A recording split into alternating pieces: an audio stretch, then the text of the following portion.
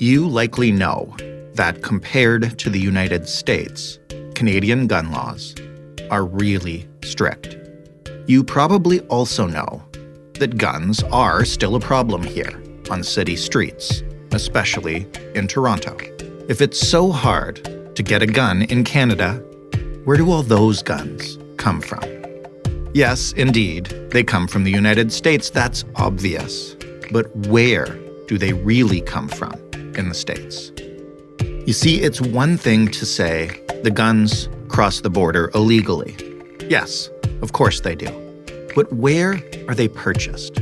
Who's buying them? Who's moving them? How do these guns actually, physically, cross the border? And why do border services and the police catch so few of them as they enter the country?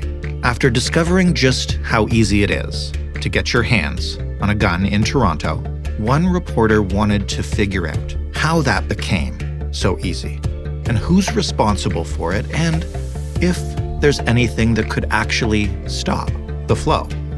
So she went into a jail and she started asking questions. And that's how the gun chase began.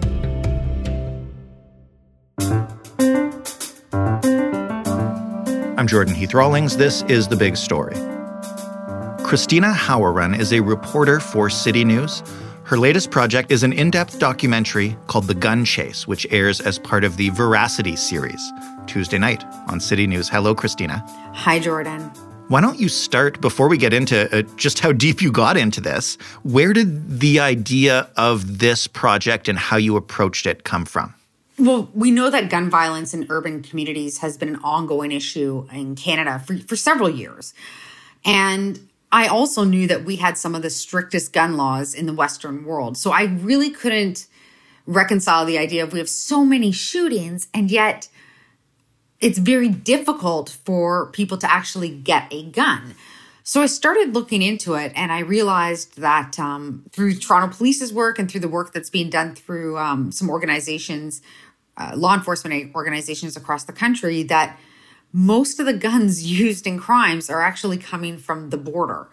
So I really set out to find people, to find, a gangster or a former gangster, to find somebody that was involved in the smuggling trade, to just really learn how it worked. And once I started speaking to some of these people, I realized this is a much bigger story than we are able to fully cover in, a 3-minute or 2-minute long news piece. So that's how this all started. I'm going to get you to describe the trip you went on going down this rabbit hole. But first, how did you set out? Once you kind of figure out, okay, I want to talk to these people, I want to find out exactly how the guns get here. What do you do first? So I'm not typically a crime reporter, which is one of the ironies about this. So it's not like I have these fantastic connections, in different police forces.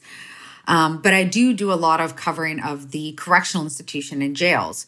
So I started reaching out to people who I knew had connections to this underworld, to the criminal element of society.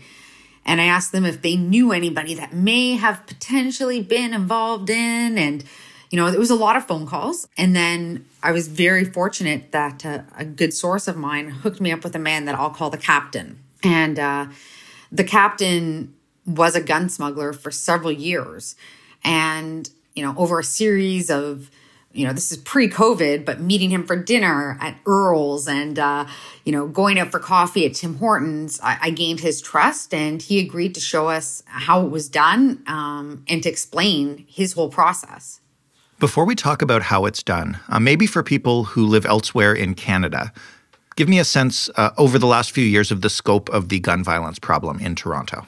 It's more than doubled over the past couple of years. So if we look back to 2010, I believe there were about 200 shootings and 70 people were unfortunately injured or killed because of these shootings. You fast forward a decade and the number of shootings is approaching 500 per year. The people that are being hurt or killed is approaching 200.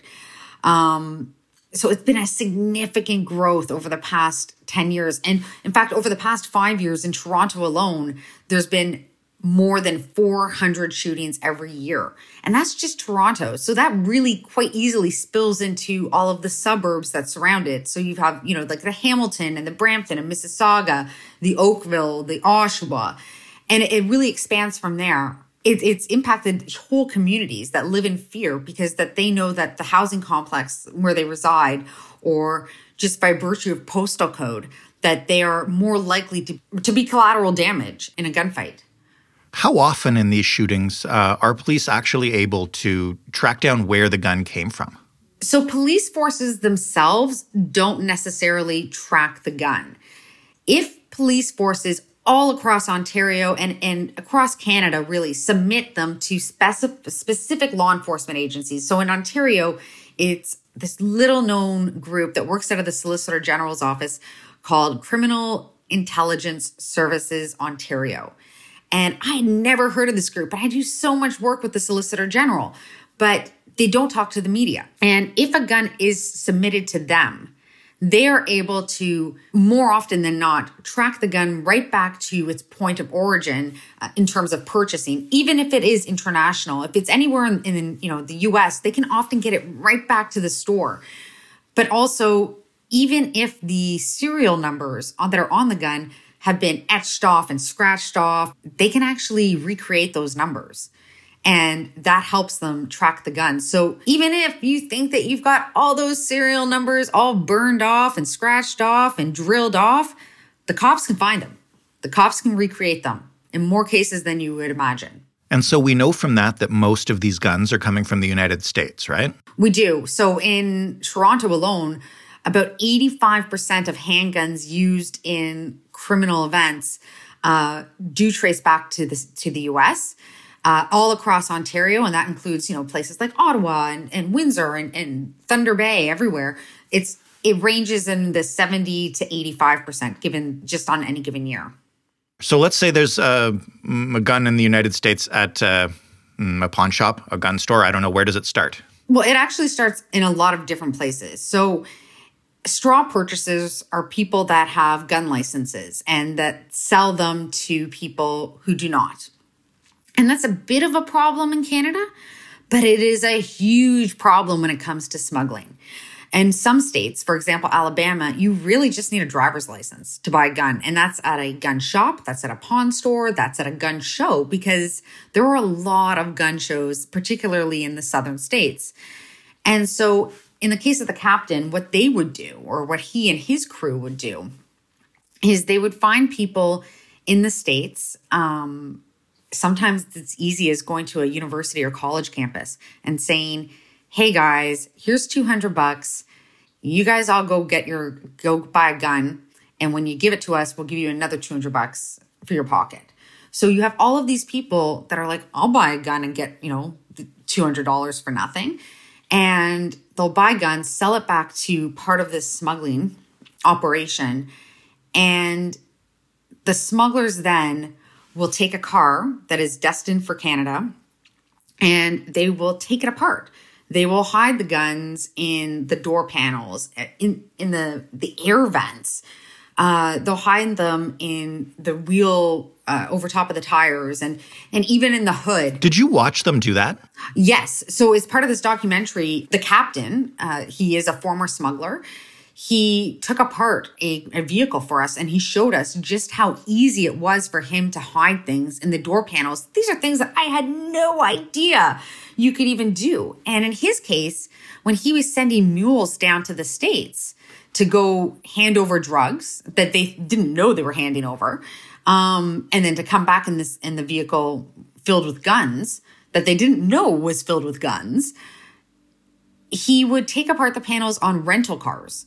And they would do it in such a way that he could turn back in that rental car 8 days or 7 days later, or however long this journey was.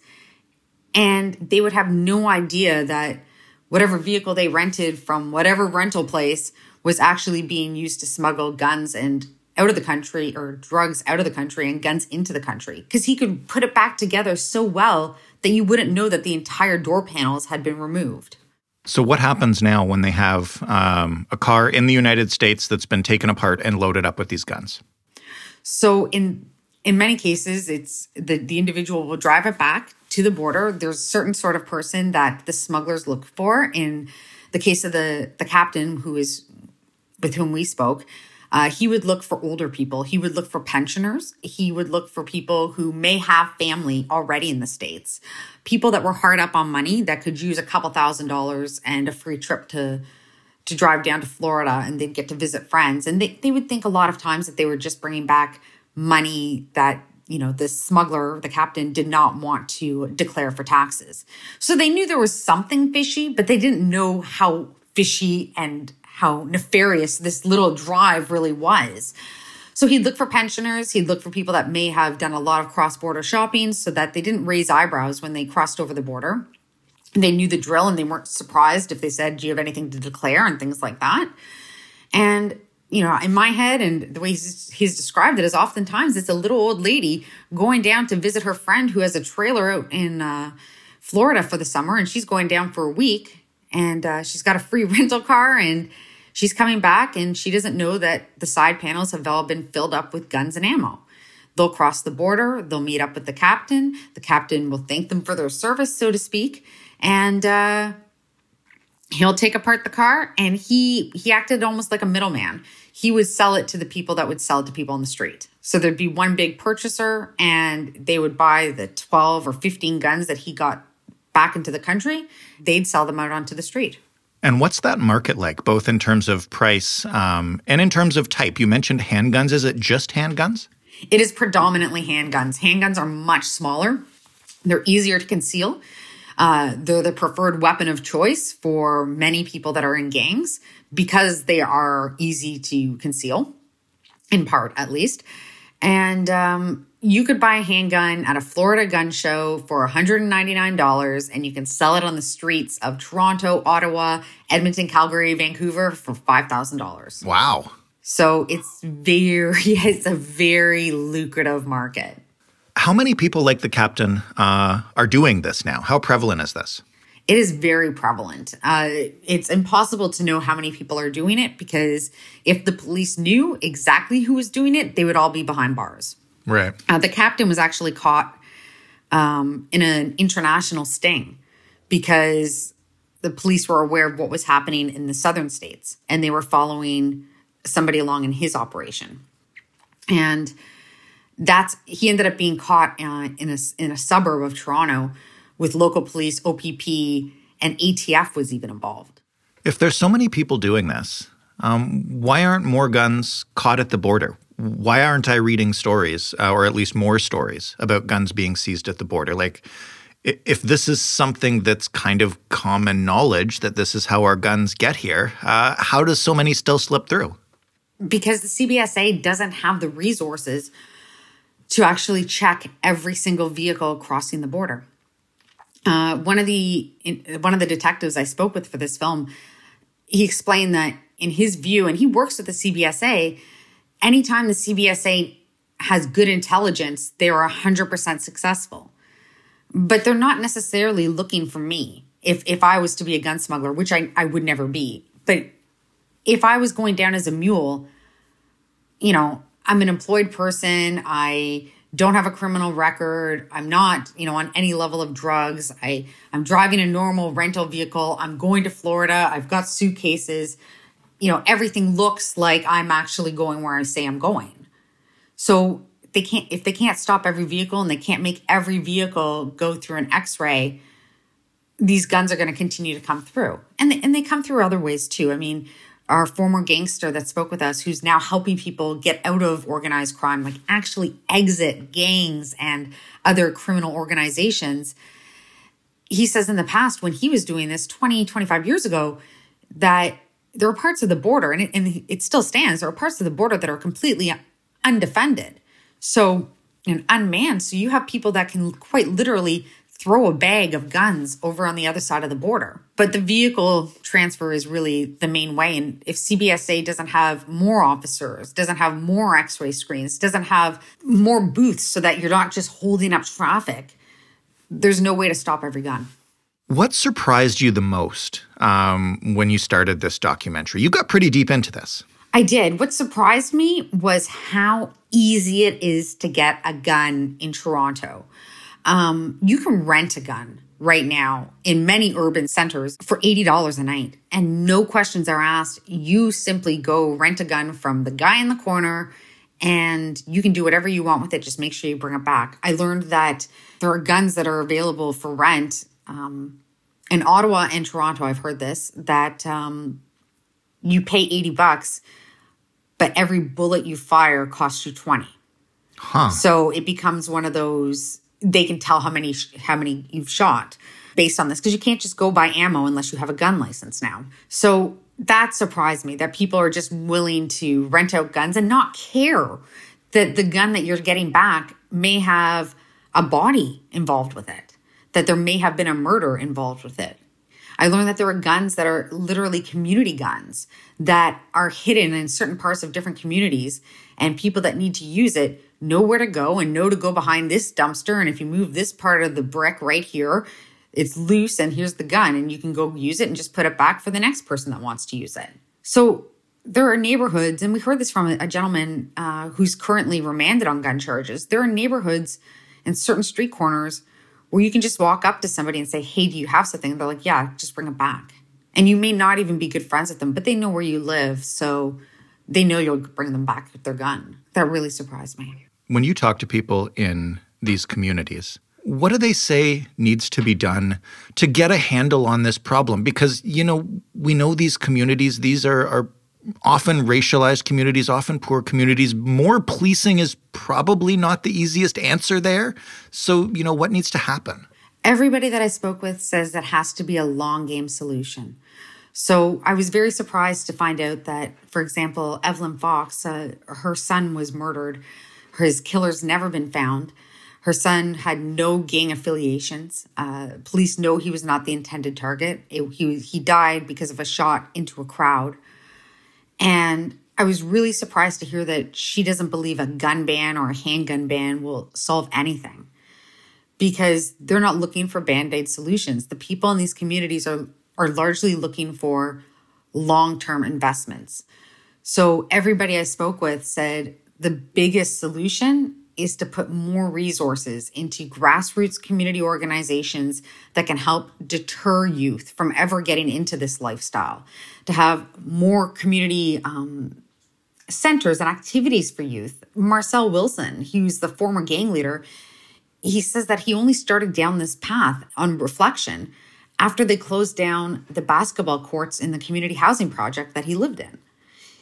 And that's when all of the kids had nothing to do. And all of a sudden, it became cooler to look up to the 17-year-old that was doing bad things. And the same thing with Dwayne Beckford, who's currently remanded on gun charges. He said there was absolutely nothing for him to do when he turned 12 or 13. And so he started going down this path.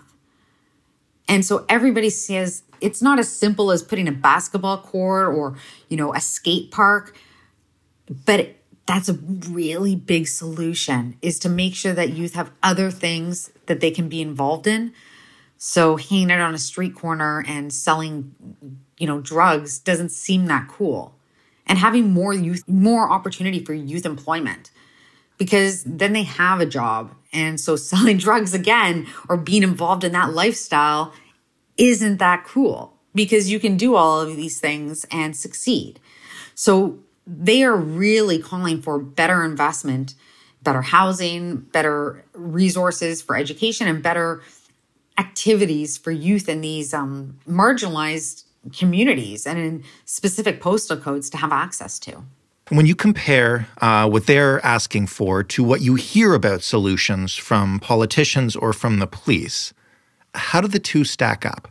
I don't want to say that they're exactly opposite, but they're not the same. So the provincial and the federal governments have invested a lot of money in gang deterrence and youth diversion programs. But when you look at it, the majority of that money is still going towards policing initiatives. It's not going towards new recreation centers that are open later and that have things that kids actually want to do, like basketball, like skate parks, like maybe tennis. they don't have things that kids are actually wanting to do.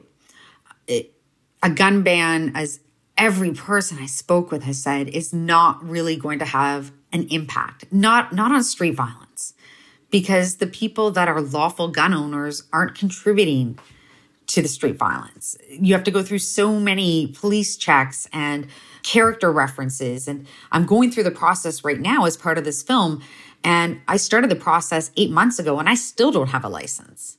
So it's not those individuals that are necessarily committing the crimes. But that seems to be where a lot of the government's focus has been, is on making it a little bit difficult or more difficult to get a gun, banning guns that aren't used or very rarely used in street violence, but make us all feel a little bit safer. Because I admit, we heard about the tragedy, we saw the tragedy last year in Nova Scotia, and we all felt like, oh no, we don't need guns. And, it's that knee-jerk reaction that fewer guns on the streets will make us safe, but criminals don't adhere to laws.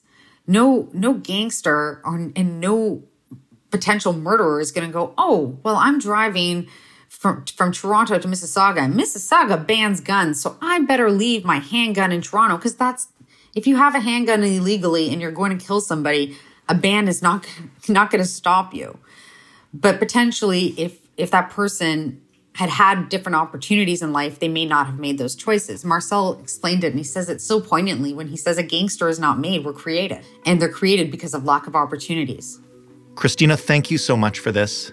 I can't wait to watch the documentary tonight. Thank you so much, Jordan. And thank you for the opportunity to share some of it with you. Christina Hauerun of City News. You can find The Gun Chase on City TV tonight, Tuesday, April 27th, and afterwards at citynews.ca. You can find us at thebigstorypodcast.ca. You can find us on Twitter at TheBigStoryFPN. You can talk to us anytime via email, thebigstorypodcast, all one word, all lowercase, at rci.rogers.com. And please do, tell your friends about this show, send them a link. Any podcast player will work. If you can, please rate us and review us. We love to hear what you have to say. Thanks for listening. I'm Jordan Heath Rawlings. We'll talk tomorrow.